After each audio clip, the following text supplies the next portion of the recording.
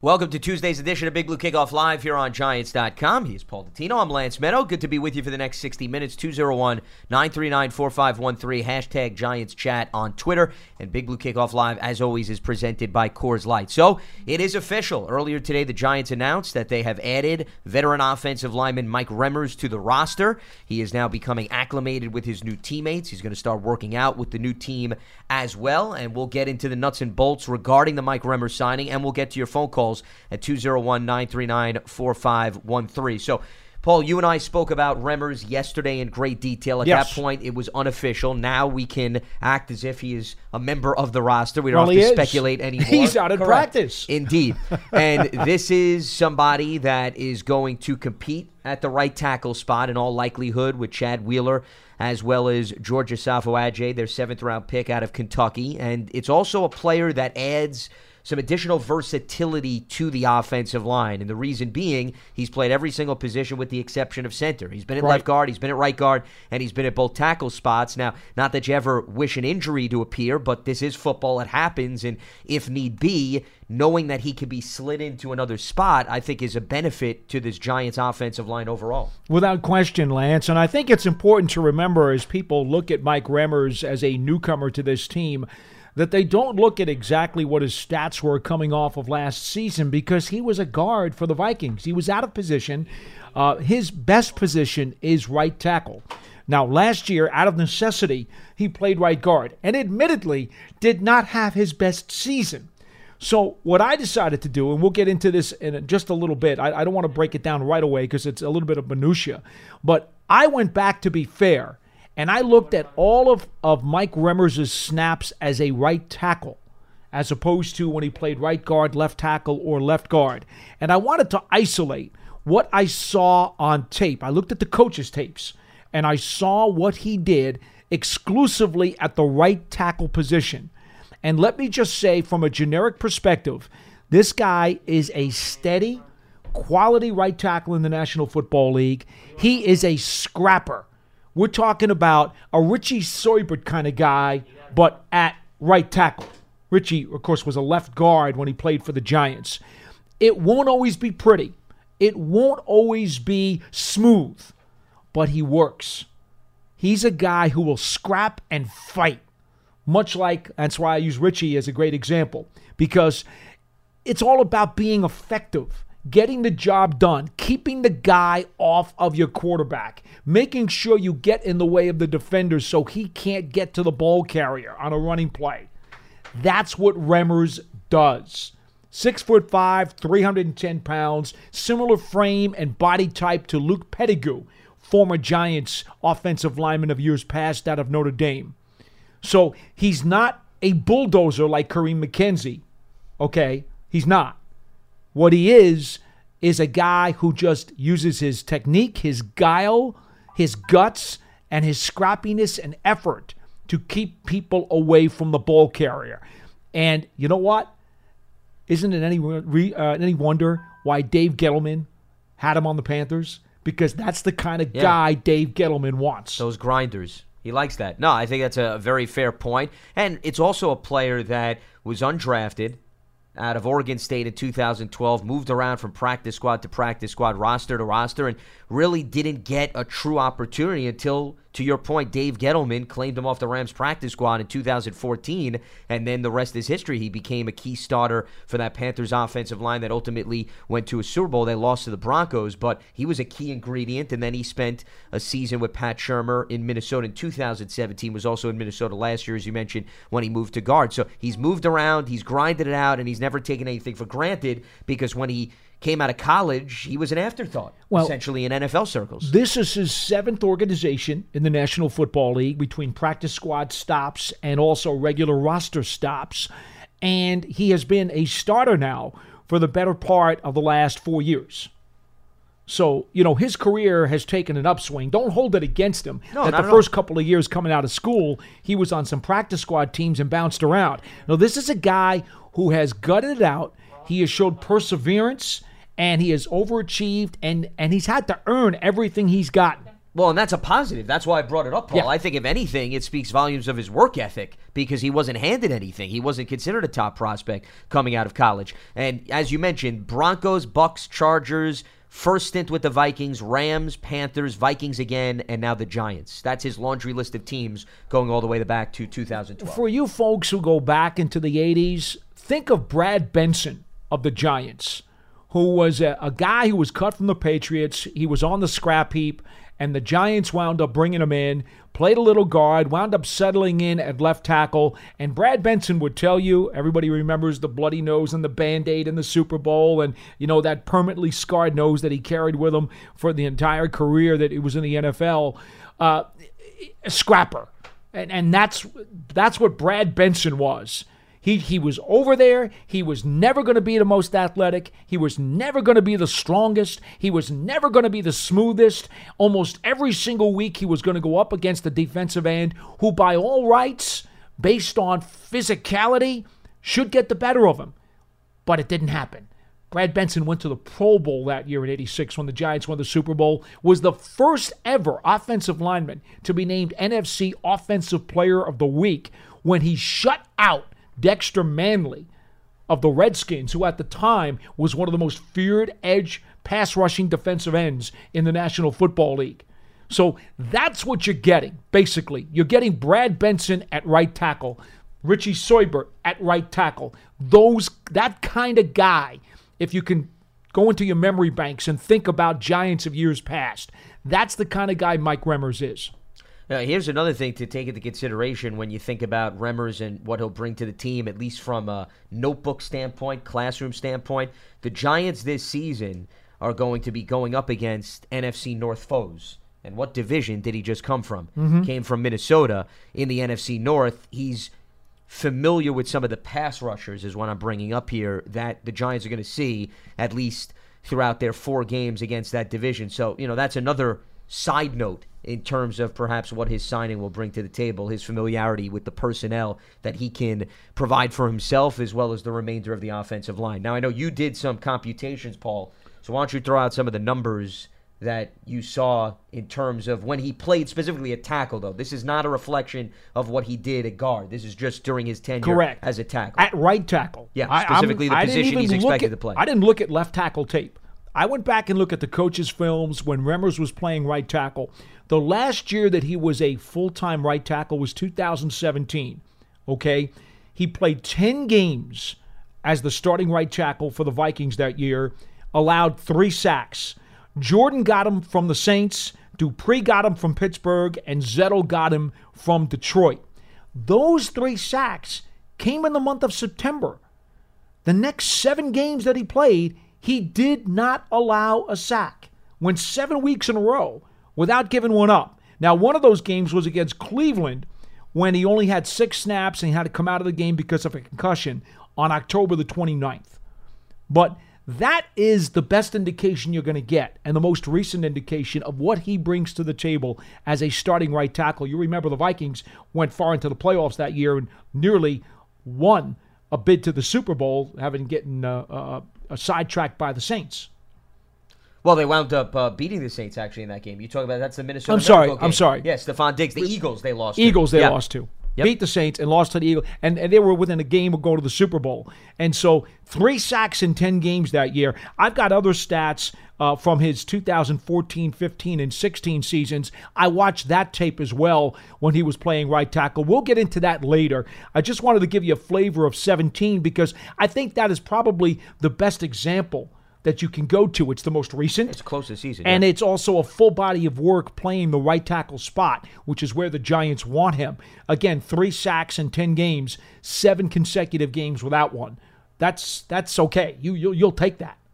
3 of the last 4 seasons also played and started all 16 games. The exception was that season that you just talked about, 2017, when he was limited to 11 games and missed 5. 201-939-4513 is the telephone number. Hashtag Giants Chat. Big Blue Kickoff Live presented by Coors Light. Let's open up the phone lines, give you an opportunity to weigh in. Just in case you're just joining us, the Giants have made it official. They have added veteran offensive lineman Mike Remmers, who is expected to compete for a starting job at right tackle. As we open up the phone lines on on Tuesday's edition. We check in first with Dan in Piscataway. Dan, welcome aboard. What do you have for us? How you doing, Lance? How you doing, Paul? Hi. Doing very well, Dan. I remember Brad Benson, and I already feel better about the Remmer signing just listening to you. But where I was going is, looking at Remmer's Pro Football Focus grades, he's not much better than Wheeler, and Wheeler's still coming into his third year. Do you think they're just going to hand him the job? No, not at all. Do you think Wheeler's going to get a chance to compete? They're going to compete. I don't think they're handing anybody a job, and I think part of the attractiveness of a guy like Remmers is to bring in a proven veteran to help push Chad Wheeler. Not that Wheeler thinks anything's going to be handed to him, because remember, Wheeler was an undrafted player as well out of USC. So he didn't come into the league thinking, hey, I'm owed everything. But I think when you bring in more competition, perhaps it can bring out the best in a player. So, no, I do not think Remmers is just going to be handed the starting job. He's going to compete, and they're also going to explore what George Asafo-Adjei, their seventh-round pick out of Kentucky, brings to the table. Now, you don't need to hear me repeat this, but I will. You know how I feel about analytics and just pure numbers. It's a mistake to look at those and think that that's the beef of what the guy brings to the table. But I would further implore you not to look at what you see last year, because whatever stats they gave him last year are not relevant. He played right guard last year. He's not going to play right guard for the Giants. He's looking to be the right tackle. So you have to go back to 2017 if you even want to put any credence into those numbers. Yeah, all right, that's fair. That's fair. But boy, do I remember Brad Benson. And I remember that season so well. That was a beautiful season. And I just, Joe Paterno, after Benson made the Pro Bowl, they asked Joe Paterno about him, and he said, well, he must have learned to block after he left Penn State. That's true. I thought that was pretty cool. That's true. I remember that, That is very true. Like an elephant. That's good stuff. Appreciate the phone call. Thanks so much for weighing in. And, keep in mind, this is the type of offseason where I don't think the Giants are harming themselves in any capacity, Paul, in bringing in more options. There's a lot of jobs that are up for grabs across the roster, specifically when you look on the defensive side of the ball. For everybody to overreact to when there's a signing and be like, this guy's going to automatically be the starter and there's not going to be any competition, they're in no position to think that way, at least the majority of these players. The whole point is add more volume to the roster, add more competition, and let the best man win in training camp. And this is where this Remmers signing falls into place. Well, I would say this. I know that Remmers has the connection to Shula and Gettleman and Shurmur as well, but you have to believe, if based on the written reports are accurate, he did have some other options. He didn't take any other visits. After the Vikings, he had asked for his release because he didn't want to take the pay cut. He gets set free. He immediately shows up on the Giants' doorstep. That's the first place he goes to, and doesn't take any other visits.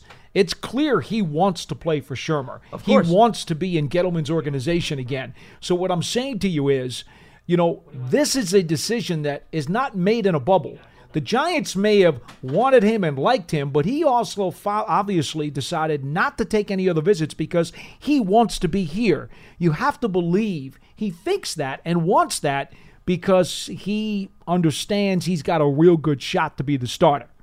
You know what I'm saying? Well, and he's got to have a leg up on Wheeler. Now, again, it'll be a competition, but he's got to come in basically believing that he's going to earn that job. He's got to. If he doesn't come in, I'd be stunned. He should. He's got a lot more experience than Wheeler right now. Because otherwise, he should have taken other visits and gone somewhere else. Well, but I think a lot of it has to do with multiple factors that you just talked about. There could be the appeal of claiming a starting job. I think that probably is number one. Number two is how many other coaches right now that are across the league has he had experience with? Has he crossed paths with? Remember, it's not just... he's been in 7 organizations, Lance. But a lot of those stops I'm sure he knows a lot of those people. A lot of those stops, though, were brief, though. He was with Gettleman and Shula for multiple years, though. There's a big difference, Paul. Not a long time. Well, we're talking about 2014 to 2016. If you look at That's not a lot of years. Well, compared to all of his other stops, that's an eternity. I mean, look at all of his other stops. Let's put it this way, okay? I believe that Mike Remmers knows enough of people around the league that if he was looking to go somewhere else and leverage or try to make a decision between multiple stops, I think he would have had that opportunity. He is a quality right tackle, and there are no quality tackles available in the free agent market these days. And God knows teams around the league need them. You know, one of the things that was said by the agent when, I guess after he got cut by the Vikes was he wants to go back to playing right tackle. He wasn't interested in playing guard. It didn't work out so well last year for him. Greatest success at that position. He wanted to be a right tackle. And I remember when Okun came to visit the Giants a couple of years ago, yep. and they were asking him about right tackle, and he's like, no, I'm a left tackle, and I'm going to play left tackle. And then he left. He did no deal. Well, this is a guy who actually wants to play the spot that the Giants were looking to fortify.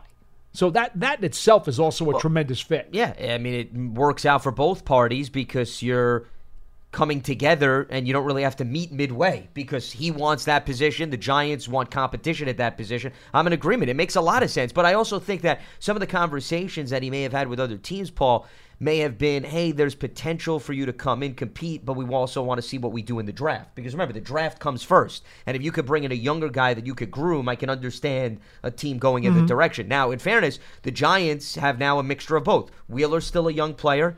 They drafted an offensive tackle who could play the right side in the 7th round, and Remmers is a proven veteran. So you have a mixture of guys that are going to come in, compete, and I agree with you. I think Remmers should be in the driver's seat. There's no reason why he shouldn't feel that way. He's got by far more experience than both of those guys combined. Let's head back to the phone lines as we move along here on Big Blue Kickoff Live. We check in with AJ in South Carolina. What's happening, AJ? Thanks for taking my call. I know Julian Love. Do you think he got a good chance of starting at the slot? I did not hear which player you mentioned, AJ. Could you repeat his name? Julian Love. Julian Love. He got a good chance of starting at the cornerback spot in terms of the nickel. Well, his versatility, I think, is an attractive option to the Giants. He's played safety, or at least they're going to experiment at that position. I think he has the skill set to play there. And if you look at the cornerback position right now, Janoris Jenkins and DeAndre Baker, I think, are in the driver's seat as we continue this theme of who potentially is going to start on the outside, which means Love is going to, in all likelihood, battle for that third cornerback spot, which most likely would put him at the nickel spot. Remember, they're going to move these corners around. You know, they're not necessarily glued to one spot. Depends on also the matchups, the wide receivers game to game. But yeah, I do think that to me is an ideal position for him starting day one here with the Giants. And my other point in Marcus Golden at the linebacker, they need a pass rush. You think he got a good chance of starting a linebacker?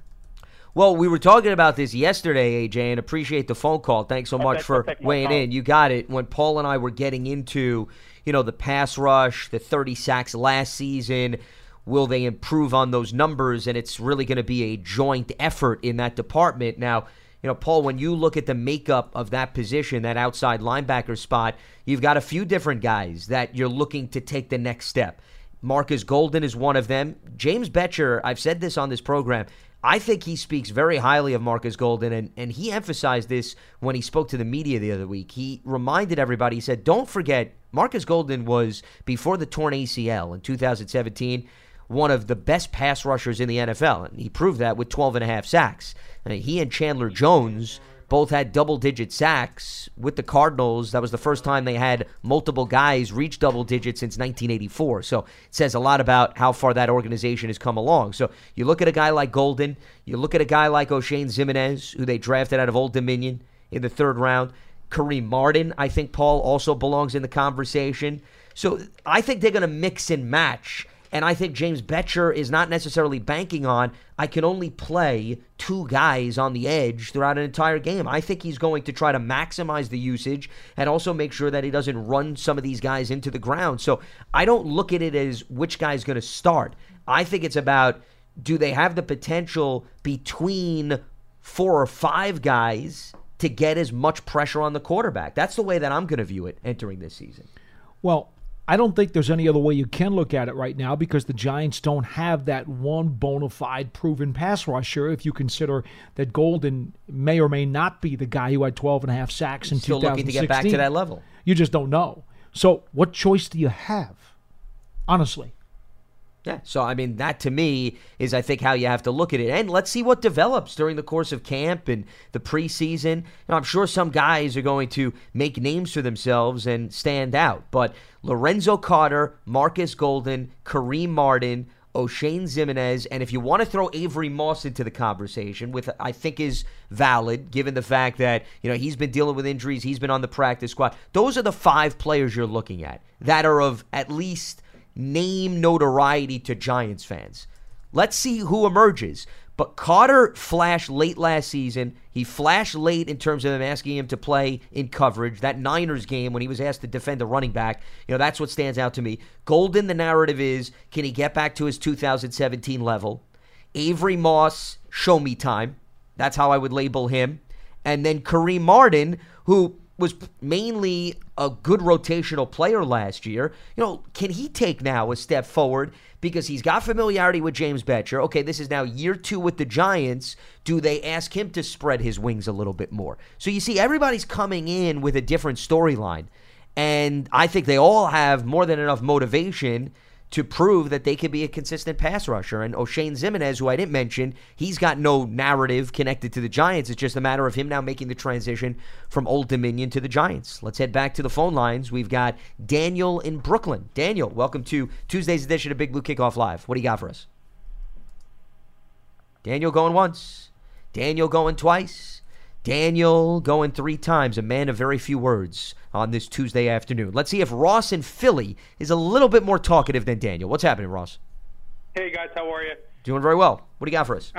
No, I was just wondering who do you guys think has been the best free agent signing? And if you're impartial, who do you think will have the most impact? And then do you think, when do you think the next signing will be, if any, so maybe camp, maybe injuries? Yeah, I would agree with you. I think if there's going to be another signing, probably would happen right before training camp, because I think at this point, the Giants are looking to see what develops in OTAs, give some of the young guys additional reps. And sometimes free agents also who are well established, keep in mind, they don't really want to be here during OTAs. They wait till the beginning of camp. We've seen that very often throughout the league. So, I think that may be the timeline. Obviously, if an injury occurs, I think that changes the game. As far as, the best off-season addition. Now, I'm assuming you're talking about just the new additions, Ross, right? You're not talking about anybody that was re-signed, because there's one guy that I think the Giants re-signed that I think is extremely valuable. And the guy that I'm going to throw out is, I love the Russell Shepard re-signing. I think Shepard fell through the radar last season. He's a coverage guy on special teams, extremely valuable. And I thought he did a really nice job filling in when they had injuries at the wide receiver spot. So I would not dismiss that in terms of the guys that returned. In terms of the new faces, I'd probably go with Golden Tate. Golden Tate's a wide receiver that's had over 90 receptions in each of his last few seasons when he's been a member of one team, because last year he split between the Lions and the Eagles. I think they're going to move him around. I think he's a great veteran wideout for Eli Manning to rely on. So I'd probably label Golden Tate, because remember, Kevin Zeitler was not a free agent signing. So I don't throw him into that group. He would be my next guy on the list if you want to expand it to trades / other transactions. But free agent, pure free agent signing, Golden Tate would be the top of my list. Do you have anybody else, Paul, that I don't have a problem with that. To the top of the list? Okay. So that, I think, is the best way to describe the situation. Well, let's throw it out to you, Ross. Who jumps out to you? You posed the question to us. What about your opinion? I agree. I definitely agree with Golden Tate. Not, to step in and help the younger receivers like Russell Shepard and Sterling Shepard. I'm glad that we signed Sterling Shepard to a longer deal. He's a player. He's a fan favorite, I think, and he's definitely a guy who can step it up now that Odell's gone. I think having Odell, when they first traded Odell, I was a little nervous, but I think in the long run we'll be a lot better off moving forward, as a whole as a team. So. Absolutely. I think that's a fair assessment of the situation, Ross. Appreciate the phone call. I think the way to look at it is the Giants now are going to have a wide receiver by committee. And what I mean by that, it's not as if one guy in particular is not capable of going off, but it could be one of those receiving situations where Sterling Shepard goes off one game. Golden Tate goes off another game. Evan Ingram leads the crew the next game. Maybe one of the complementary wide receivers who they have on the roster, if Cody Latimer, Benny Fowler, Corey Coleman, they may have their game. I think it's going to be one of those seasons as opposed to consistently one guy in particular, Paul, exploding. Because when you had Odell Beckham on the team, were there some quiet games for him? Absolutely. But for the most part, Odell more often than not was the guy that led the team in receptions and receiving yards. This season, I think it's a little bit more of a guessing game, which, you know what? I don't think it's a bad thing because it's going to keep defenses on their toes. Do you want to put the pressure on Golden Tate? Do you want to put it on Sterling? Do you put your attention with Evan Ingram? It gives defenses a little bit more to think about as opposed to you're going up against Giants, you think Odell immediately, and then you're saying to yourself, make everybody else beat us. Well, I thought you would respond to that. There's not I much didn't else mean to leave say. you puzzled. Well, Okay, because I thought maybe- it's pretty self-evident. I mean, you don't have the 90 or 100 catch guy anymore, although Golden Tate has caught 90 passes and 1,000 yards worth of receiving yards Yes. 3 different times. It's not like he can't do it, although that is a few years ago, and I don't expect him to do that now. I mean, I was just looking up the last Giants Super Bowl season in 2011, and Cruz caught 82 balls, Knicks caught 76, but then you had 3 other Giants in the 30s. Manningham, Ballard, Bradshaw coming out of the backfield, Yep. and you know that Saquon's going to catch at least 90 balls this year. You know, so there's a bunch of receptions that are going to go to him. I wrote on the last cover 3 you guys put out on Giants.com that I think Saquon's going to lead the team in receiving I was again. with you. We were on the same line on that You one. know, so there's no way Golden Tate's going to have the most receptions. It's going to be Saquon Barkley. It's Barkley's team. So, you know, he's good for 91 last year. Why wouldn't he be good for 90 again this year? But I could see Golden finishing second and Sterling actually being third, if you were to ask me. Possibly. I could see that playing out. Possibly. Wouldn't shock me if Evan Ingram is second. Certainly in the conversation. Somebody on the Giants besides Barkley is going to catch a minimum of 60 balls this year.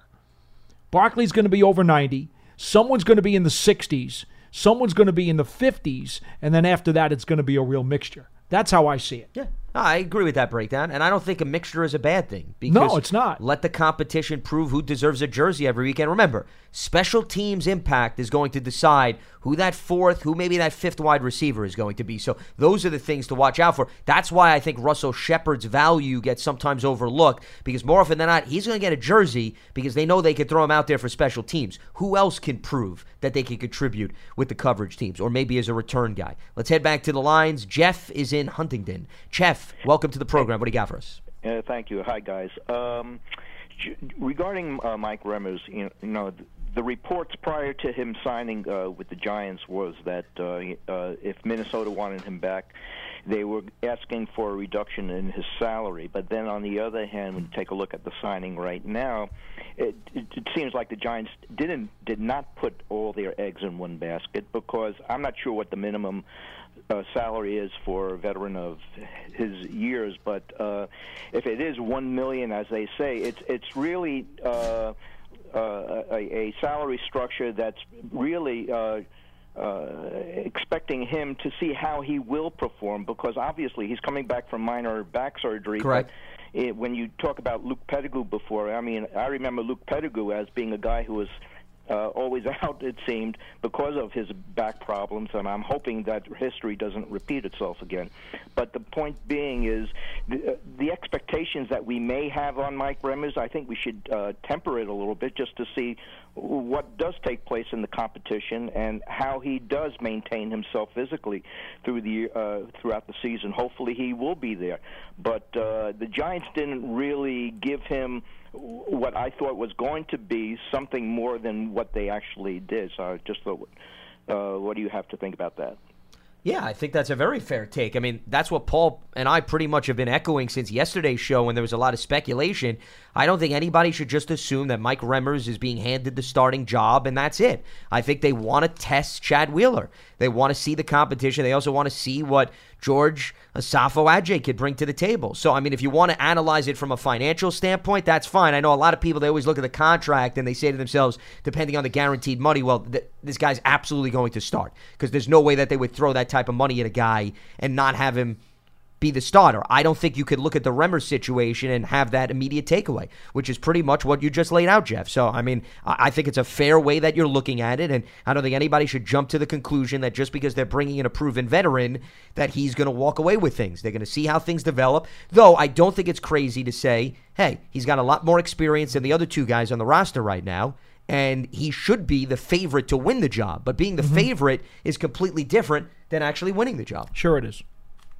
Yeah, and to that point, it still leaves open the door that possibly if there are good right tackles available in the draft next year, that it keeps the door open for the Giants to look at that possibility if things just don't work the way they expect it to work. Yeah, well, I mean, I don't think anybody is operating under the assumption that Mike Remmers is going to be, a 5-year solution at this position. I think right now they're thinking about 2019 because if you look at his contract, it's not as if they signed the guy to a 10-year deal. Let him compete. Let's see what happens this year. And then, of course, they can play out their other options in future drafts and future free agency periods. Yeah, I don't think you should look at it long-term in terms of this signing. This is one of the moves that the Giants have made for 2019.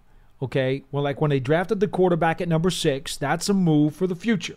Okay, that guy's not supposed to play in 2019. This was a move to help 2019's one-loss record. That's what this was about. Understood. And from Mike Remmers' point of view, possibly, since I don't know what his mind is, when you're talking about all his familiarity with the coaches from his past experiences, I think that was obviously the biggest thing why he decided to go with the Giants. Yeah, I mean, I think that's something that clearly jumps off the page, and I think there's some substance behind that, Jeff, and appreciate the phone call. If you have a choice to sign with multiple teams, they're all pretty much giving you the chance to compete and win a starting job. What's the difference maker going to be? The difference maker is probably going to be, Paul, geography. If you have a family, the kids, the wife, the better half, whatever it may be, where they're happy to live. And then the second factor to me is, who do you know? Where do you feel most comfortable? It wouldn't surprise me if one of the factors, and I'm sure it was a small one, but I still think it may have been a factor. Remmers comes in here saying, well, if I win the right tackle job, which I think I will, I'm going to be playing next to Zeitler. And Zeitler is widely regarded around the league as the best pass-blocking right guard in football. And he's also, by the way, a tough SOB, a scrapper, a blue-collar guy who will bleed for you and punch you in the nose. I mean, think about that. That means those two guys on the right side are both similar kind of players, very nasty, and they have that fighter's mentality on that side of the line. I mean, he's a good fit, is what I'm saying. I think those two guys are going to get along marvelously well.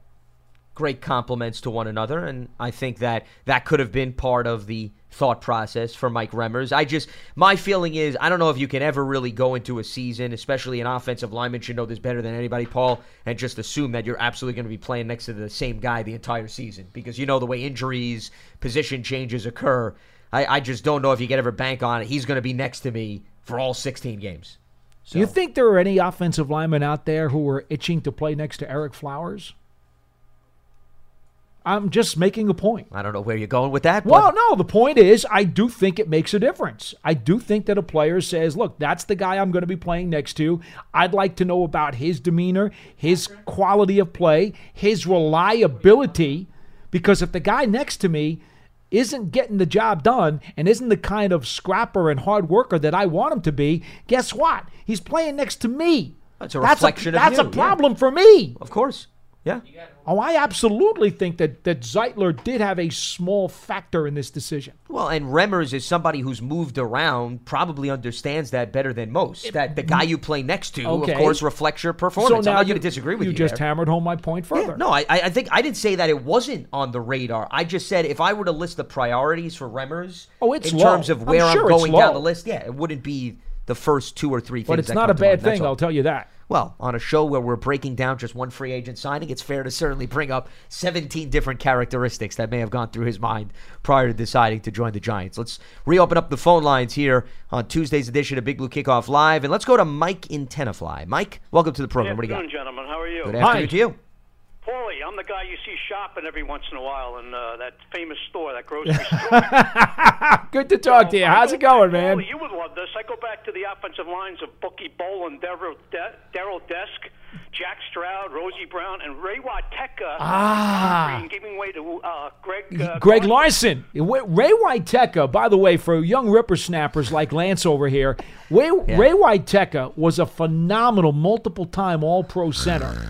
Yeah, okay, fine. Good for you. Who was there during the late 50s, early 60s, and you're right, Greg Larson. And then, over the course of the years, the Giants have had some very good centers, and it goes back to Mel Hine. But think about this, right? Think about this. Think about Bart Oates, right? Sure. Think about Sean O'Hara. Yeah. They've had a pretty good crop of centers over the years, but Waiteka was the guy. Well, I guess Mel Hine started it, but Waiteka in the modern era was the first great Giant center. Sure. I throw in Bob Hyland and Jim Clack, too. Jim Clack was with the Giants for only a couple of years, but he was with them in the 91 playoff season when they ended the 17-year drought. And Bob Hyland, by the way, from White Plains, if you remember, Bob was a center guard. He started out as a guard because Larson was playing center. And then when Larson retired, I want to say after the 73 season, Hyland moved into the center spot. That's right. Good player, though. College, right? Good player. College? Yeah, good player. Yep. Yeah.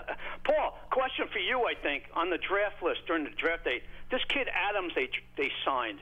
What was your scouting report on him, this Paul Adams out of Missouri? Thank you for your time. I'll catch you on aisle 8 by the peanut butter. Okay, man. You take care. All right, Mike. Thank you. Thanks. Yeah, appreciate the phone call. Adams, to me, is really a project. I don't think that he comes immediately with add water and ready to go and to challenge for a spot on the 53. I just don't see it. To me, he's got some limitations, but having said that, the limitations are more in the run game than they are in the pass game. His pass blocking, which, as you probably know, at Missouri, that's what they do. I mean, they're just winging it.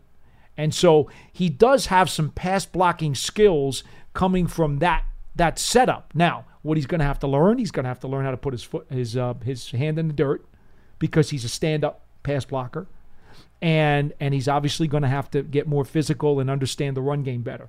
I think he's a project. I think he potentially could be a practice squad guy.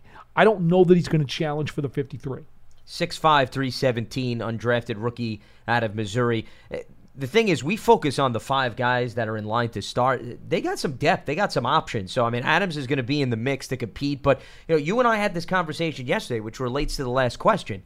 How many offensive linemen are they going to keep? We were talking 8, 9, I think maybe pushing it, because, as I've emphasized, if your starters can be moved around, then you're not going to keep more guys on the depth chart, because you can always move a guy like Remmers if need be. Not that it should be your first call. You can move a guy like Jalapeno if he doesn't win the starting job, or even if he does. You can maybe even move Pulley if you wanted to toy with him at guard. So when you have that versatility in the starting group, I don't know if you then need to hold on to 4 backup offensive linemen, which means 8 are making this team. So the guy who loses the center gig is probably going to be one of the backups, right? Yeah. Then you talk about one of the interior offensive linemen that has been here before, like a veteran or one of the young guys, or a Chad Wheeler, for example. If he doesn't beat out Remmers, you would think Wheeler would be in line to be one of your backups. Well, okay, so that means that's only 2. one more spot.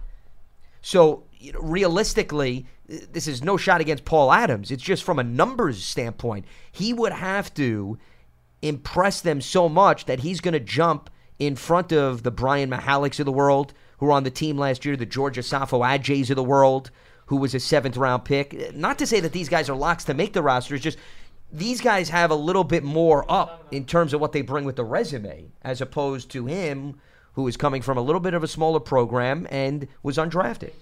And then you got young guys like Evan Brown, who you mentioned yesterday, the backup center. Another guy, too. I mentioned Nick Gates Another guy yesterday, who's a backup guard. Does Chad Slade even have a shot? The veteran who's been around a couple of teams over the years. He's a big guy, but he's bounced around. Now, he's got experience much more than any of those other guys we just talked about. Does he have a shot to make it as one of the interior backups? I don't know. Here's the good news. They've got some bodies now. and they can tell him, fight it out. May the best guy win. And that's always a good thing, is when competition determines who makes the depth chart. That's good, okay? When you have to put a guy on the depth chart because we don't have anybody else, that's bad. More of a reason why they brought in a guy like Mike Remmers at this point, to give him an opportunity to get acclimated with the team before you get to OTAs and training camp. Have a leg up, perhaps, on anybody else that they bring in. 201-939-4513 is the telephone number. You're watching and listening to Tuesday's edition of Big Blue Kickoff Live, presented by Coors Light. We've got Charlie in Portland, Maine. Charlie, what's happening? Hey, guys. Hey, Paul. Charlie, you're a happy man. Hey. Really? It's not Will Beatty the last time I checked. How happy is he? I look at it this way. Reimers is definitely the starting right tackle. Unless health-wise he can't hack it for some reason, the back surgery didn't work, whatever. I think it's going to be a competition between Wheeler and, what was that guy's name, Mahalik? Because he was our swing tackle last year. I think it's going to be between those two who ends up being our swing tackle unless they bring a veteran in, which they probably won't. So to me, is like I see Wheeler not even being on this team if he has not improved this year. Because if he is the same guy he was last year, I don't even think he'll be on the team. That's the way I see it. I would disagree with you, Charlie, to be honest, because Wheeler was the starter over Mahalik last year. So what makes you think that they just don't bump down one? How's Mahalik going to beat out Wheeler this year if he couldn't beat him out last year? Well, I just think that the reason why Wheeler was the starter is because, like you just said, we didn't have anybody. There was no real competition. But Mahalik, that was his first year. So No. Mahalik was with the Eagles prior to that. Yeah. You know, but not with us. Right. Well, it was first year with the Giants. Yeah. So he's going to have another year under his belt, and maybe this guy is going to improve more and have more of an upside than Wheeler has. I think Wheeler is where he's at. You know, this is the best you're going to get out of this guy. I don't care if he bulks up or whatever he does. It's just like Flowers and Hart. They were in the room, and they were there all year round, and they were going to get so much better. Understand this, though. Hold on a second, Charlie. Understand this, okay? Chad Wheeler, where he's at, let's assume for a second he does not improve, and I think that's really a poor assumption to make because he's still a young player, and he does work his butt off. The thing about him that you're going to like is that he does try his rear end off. Remember, a scrapper, okay, a scrapper who may not have as much talent as the next guy, because he's a scrapper, he's going to have a fighting chance. And I think that this coaching staff and this front office likes scrappers. Okay? So do not sell him short as being the third tackle. I just think you're making a mistake if you do. All right. Charlie's never made a mistake, though, when it comes to projections for the roster. So, I mean, think about who we're talking to right now. Anyway, go ahead, Charlie. I'm sorry. Paul, I just want to know, how was Reimers' penalty situation? Who's Reimers, by the way? Wait, hold on. Before we got to work this out. Charlie, who's Mike Reimers? I'm not aware of him. Who's Reimers? Okay. Well, is he a good? Do you think Reimers could play left tackle? I haven't had a scouting report on him. What do you think? Or is he maybe a better fit at right guard? Your thoughts? Either one. Either one. Okay. Just wanted clarification. Go ahead. I'm sorry to interrupt. Yes. Yeah, back in 2017, when he was a right tackle, he got called for one false start, 3 holds, and a face mask, that's 5 penalties total.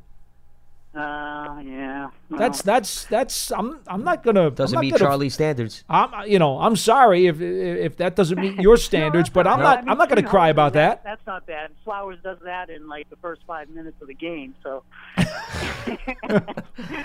We don't need to talk about him anymore. And by the way, Mike Remmers, Charlie, I hate to disappoint you, but Mike Remmers has worn 74 throughout his career, and it would be logical to assume he'll take 74 here as well. Just as an FYI. He'll improve that number a hell of a lot. I would think so. Don't give him more material. What are you doing? Guys. Jeez. All right, Charlie. We appreciate the phone call. Always good from hearing Charlie in Portland, Maine. All right, let's move along here on the program. Scott in New Mexico has huge shoes to fill following that phone call. Scott, welcome to Big Blue Kickoff Live. What's happening? Hi, guys. I hope I'll be able to fill those shoes. I hope so, too. I had a question for you in regards to the Remmer signing. Minnesota released him under what they call a failed physical designation, which obviously had to do with his back surgery and so forth. Yeah. When I was looking at films of him early on, he impressed me more as a pass blocker than a run blocker. Am I wrong in that kind of assumption? No, not at all. He is not the biggest, strongest, thickest, most ferocious bulldozer. He's not a Kareem McKenzie. I tried to explain before. I tried to give you guys characteristics as to how he plays. There is no question. He's a guy who's never going to make it look pretty. It's going to be ugly a lot of times, but he's going to keep the guy off your quarterback more often than he's not. And the reason being that that's what stands out about his game is, remember, Carolina, they had Michael Orr as their starting left tackle. He got hurt. As opposed to just bringing in somebody new, they moved Remmers to left tackle because of what Paul just said. They believe he could keep it clean for the quarterback. So, most guys that even play left tackle, they're known as pass protectors, not necessarily road runners at the run blocking situation. Right. So if you had to quantify the offensive line as it's assembled now, and I'm not sure Remmers will be the starter, but say for argument, for this particular scenario, he is. Both of you know that you win NFL football games on offense when you can run the football. So as the line is assembled right now, I know Zeitler is very good at that, but as you look at the rest of the people that are designated to do, are they more defined as protecting Eli, or do they have the ability to do pass blocking as well? And where my main concern is when the Giants get down to, say, the 4 or 3 yard line, obviously the opposing team's 3 or 4 yard line, do they have that ability to obviously open up holes no matter who the back is? And I was just curious what your opinion was as the line is assembled right now. All right, Scott, we'll leave you on that note, but we will answer your question and appreciate the phone call. Zeitler, look at what Cleveland did last year. And remember, he was part of the team where Nick Chubb had a very productive rookie year. Duke Johnson was more of a receiver, not necessarily a runner. But Cleveland, I thought, had a respectable running game. And even if you look at some of the guys that were there before Nick Chubb. So, Zeitler, to me, is a guy that I think is going to help in both elements, Paul. I wouldn't necessarily classify him. I'm not one that subscribes to all of this grading, but I look at him as a well-rounded offensive lineman. I think he's going to help in terms of the running game, and I also think he's a reliable option to help on the right side and improve that side for Eli Manning. Well, the upgrades between Jamon Brown and Zeitler, the upgrade there is in pass protection. The upgrade between Wheeler and Remmers is also in pass protection. So you've upgraded 2 spots on the right side of your line in pass protection. Run blocking, Zeitler's good. Yeah. No one's going to say he's not good. He's good. And Jamon Brown was good. That could be a wash. Just in their run blocking, that could be a wash. But in terms of Wheeler versus Remmers, you know what? I think time will tell. Yeah. To me, it's the huge upside in the pass protection. That's why he's here. Now, to the caller's point, Solder's a better pass blocker than he is a run blocker. Same with Remmers. Same with Zeitler, although it's not to say he's a bad run blocker, but he's better in pass pro.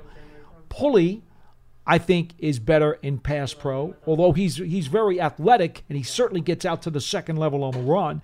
And Hernandez is a better run blocker. So I guess if he's asking, is this a better run-blocking or pass-blocking offensive line, which I think is the bottom line to his question. That was, I think, the gist of it. It is a better pass-blocking offensive line right now. I would not deny that. However, if you're going to run and you got to pound it and you got to go to your 4-minute offense, well, then you add your extra beef. You go to a jumbo package, or you make sure that Ellison is in the game because Ellison's going to help blocking, or maybe you keep a fullback on the roster and Elijah Penny's going to help out blocking there too. So I get the question. It's a valid question, but you can deal with that. You can work with that. And let's not kid ourselves, okay? The Giants understand that their defense is not going to be locked down. They're not going to hold people to 17 points a game this year, okay? They're not suddenly going to be a top 5 defense in the league. They're going to win games by also knowing they're going to have to outscore some people on occasion. They'll need to put up 28 to 30 points. Well, to do that, they're going to have to throw it. And guess what? Your 38-year-old quarterback now has a chance to stand up, find a target, and unleash a completion. And that's good news. Well, I think the other thing that shouldn't be overlooked, we're focusing on the offensive line, where the improvement is. If the last caller is also asking about the running game, look at what Saquon Barkley did with some issues on the offensive line. And look at what he's capable of doing. The reason I'm bringing that up, Paul, you give Barkley an opening, he's more than capable of then finishing the rest himself because he'll make people miss. Mm-hmm. So the goal is, are you looking for parting of the Red Sea? Yes, you'd love that, of course. You're just looking to make sure that Barkley can get to that second level. Because once Barkley gets to the second level, I think you feel confident if you're the Giants, you know what? Let him take a linebacker one-on-one. Let him take a safety one-on-one. Good luck trying to bring him down. But you just don't want to see the penetration into the backfield, which is going to hurt any running back, regardless of how talented they are. So can they clean those types of things up? Meaning you're not seeing as much penetration where Barkley's now, the minute he gets the handoff, Paul, he's got to immediately make somebody miss. If you clean that up, then I think you're helping the run game no matter what type of stride one offensive lineman makes to another. Sure. And that, I think, is an important part of the conversation here because of the talent that you have out of the backfield, which most teams don't necessarily have that luxury. And then again, there's always that philosophy that on occasion, in some weeks, in some matchups, you'll actually want to use the pass to set up the run. And if the Barkley Giants can help in that department too. Sure. And if the Giants can show that they're adequate in their pass protection, which we now believe they're going to be, well, now you do that, you loosen up the defense, and now, guess what? Run blocking isn't as difficult anymore because teams got to play back a little bit because they're worried about the pass too much. They can't stack the box. 201-939-4513. That is a telephone number here. Lance Meadow, Paul Dottino with you on Tuesday's edition of Big Blue Kickoff Live. Let's head back to the lines. We got Patrick in California. Patrick, welcome to the program. What's on your mind? Good morning, Lance. Thank you. You actually stole my thunder a little bit in the last couple of minutes talking about the offensive line, but that's why I love listening to you. You're so knowledgeable. Well, thanks for tuning in. We appreciate that. Yeah, and Paul, I love your knowledge as well, and your old school mentality. It's extremely enjoyable listening to it. Thank you. But having said that, I get the impression that Gettleman is an old school guy. Sure. And watching just his signings in the last couple of years, and with this recent signing with Remmers, he's addressing the offensive line. He's addressing the defensive line and secondary. And just, I want your comments and what you feel, because my feelings are that I just recently read an article with Dan Graziano on ESPN and how his feelings are that the Giants have declined. One of the teams that have declined the most this year in this offseason has been the Giants because of letting go of Collins and Odell Beckham Jr. But being a lifetime Giants fan out here in the West Coast and watching the last 4 Super Bowls they've won, we've had a good template on and a good sample size on what it takes to win Super Bowls. And if you see it, they've had a stout offensive line, a stout defense to an elite defense, and a running game, and a quarterback who is smart and who had that it factor, who knew how to perform under pressure. And Graziano's argument with the quarterback signing with Daniel is that he had a 59% completion percentage in the ACC. And you can't use statistics for quarterbacks. Of course you can't. And so I don't think that argument holds any water. Look, here's the thing that you have to remember. Football, and you sound like a young fella, but obviously you know something about the game because you realize that it all starts in the trenches on both sides of the ball. Okay? That's where it starts. You can't build a house on quicksand. Okay? Can't be done. The Giants have improved their trenches. They have improved their front seven on defense, and I call it the front seven because so much has happened now with the games and the sub packages and the defensive multiple looks up front. You have to call it the front seven. They've improved their front seven, and they've improved their offensive line. So they've actually made their foundation on both sides of the ball better. Hence, the team is going to be better. And anybody who says otherwise does not understand the game. Well, and with respect to the point about Daniel Jones's completion percentage, Patrick, keep in mind, you can look at that number and it's a fact, but you also need to take into consideration the Duke offensive line, receivers dropping balls. I don't know if that number is adjusted based on drops, nor do I really care at the end of the day, because we got to wait and see what Daniel Jones on the NFL level, what he does there. But those numbers don't tell the whole story about the personnel he was working with, I guess is my point. So that would not be the first statistic I would throw out to criticize Daniel Jones. Well, he didn't have a high completion percentage in the ACC. All right, well, what was he working with? What was the talent around him? And how did he fare with respect to that? How did that impact his numbers? That's an important part of the conversation in addition to that statistic on an island. Absolutely. And if you look at the previous quarterbacks the Giants have won Super Bowls with, they had that it factor. They weren't the most talented in the league, but they had an offensive line, and that offensive line gave them an opportunity to work within the system. And you look at Aaron Rodgers, these amazing, talented quarterbacks, won Super Bowl.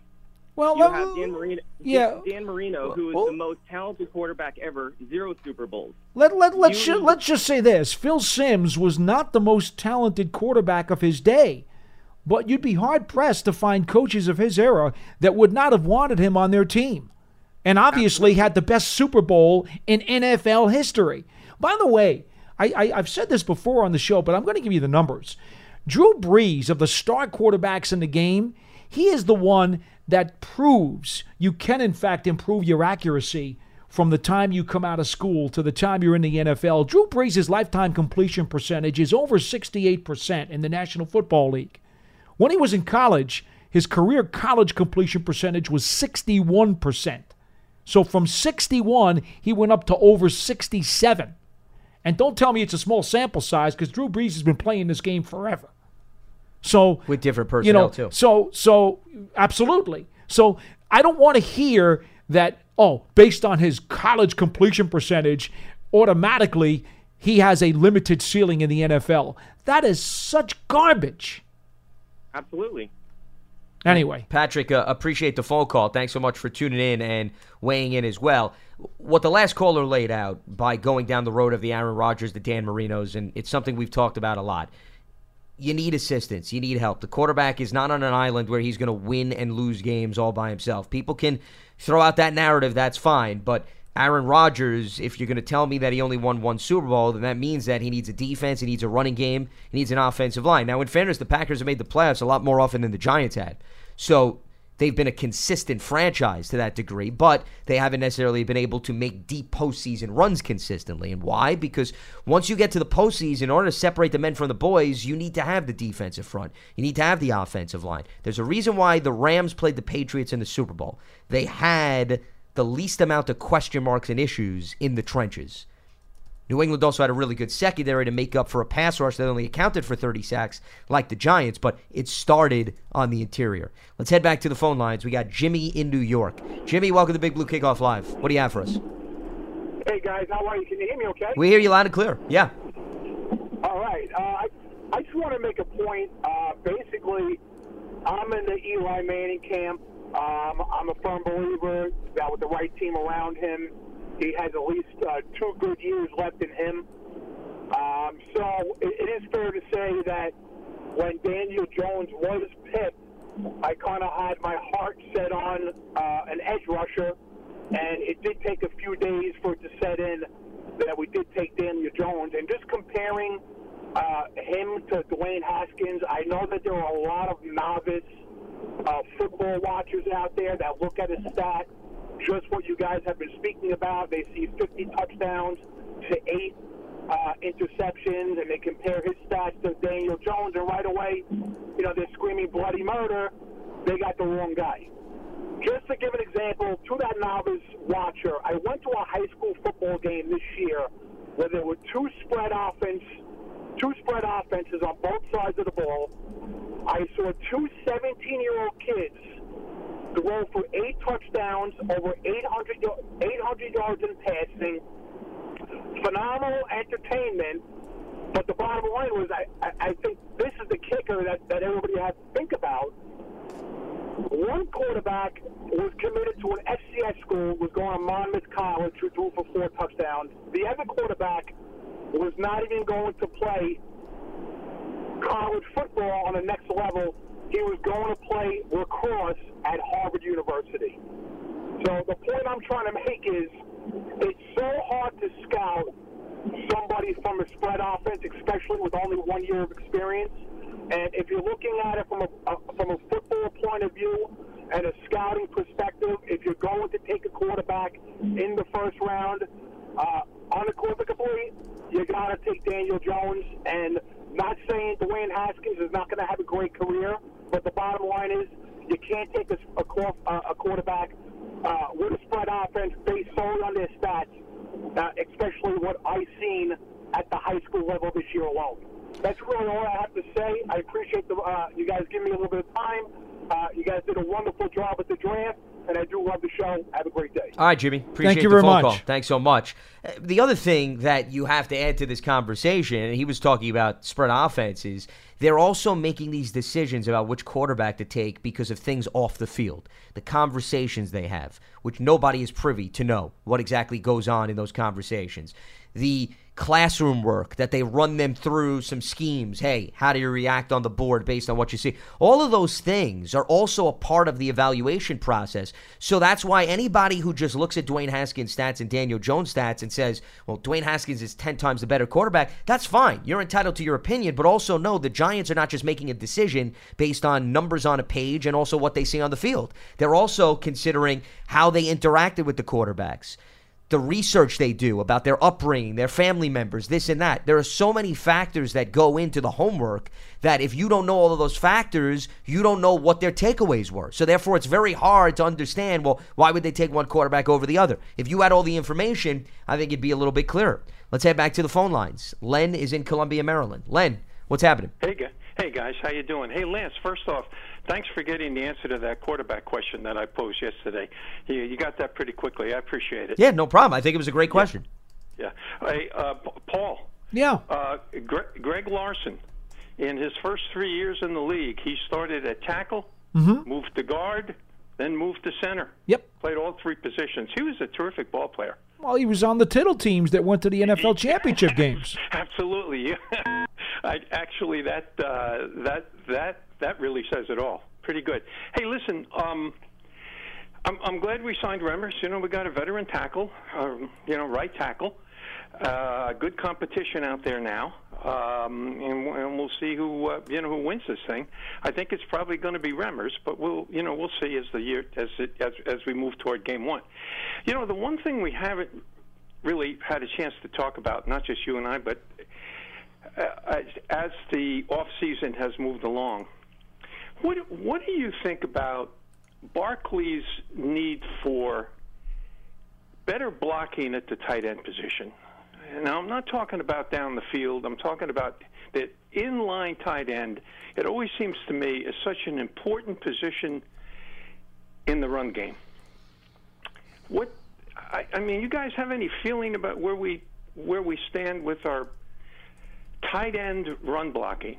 And again, I'm talking about inline tight end. Mm-hmm. Yeah. What is your? I mean, do you think has it been good enough for a guy named for a guy like Barkley?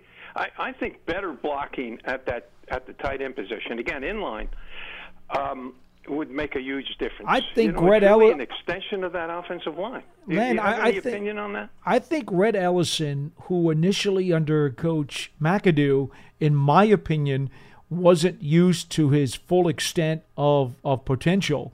I thought he played well last year. And to be honest with you, I have no problem with Red Ellison as the inline blocking tight end. I think he is certainly an above average player to do that, and I don't see the complaint. Okay, and are you comfortable with Simonson as well in that blocking scheme? I mean, there were times where it appeared at the end of last season where we were using Wheeler almost as the third tight end. And I don't have a problem with that either. To be perfectly honest, you know me. Come on now, Len. How long you been listening to the show? I'm never one to hesitate. Yeah, and I'm never one to hesitate jumbo package. You know me. I have no trouble at all bringing in the sixth offensive lineman. If you got to smash mouth it down the field, bring in that sixth lineman. They did that years ago with Seibert before he got a starting job. They did that with Jason absolutely, Whittle. Absolutely. I mean, they've been doing that forever. Okay, I hope you guys are right. I'm not a big expert on that. I just feel like we needed a little better blocking from that tight end. The one thing I like about Ellison, when Ellison catches the ball, Paul, he turns those shoulders north-south quicker than anybody that I remember.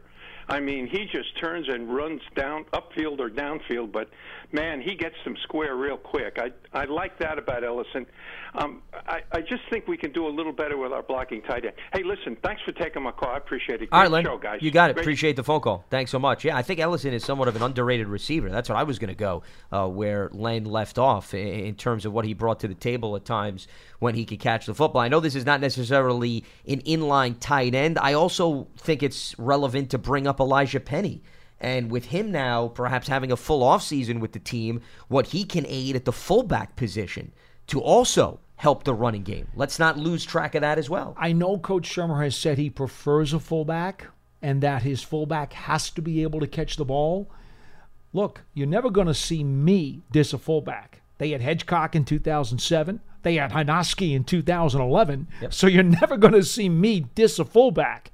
But I can understand if in today's game, as it has evolved, if they decide they're better off saving that roster spot and not using it on a fullback, and they want to use it for somebody else, and they decide that their tight end blocking scheme and their jumbo blocking scheme is good enough to get it done, I'm okay with that. I don't think it has to be a fullback. But if they can make it work, for sure. Why not?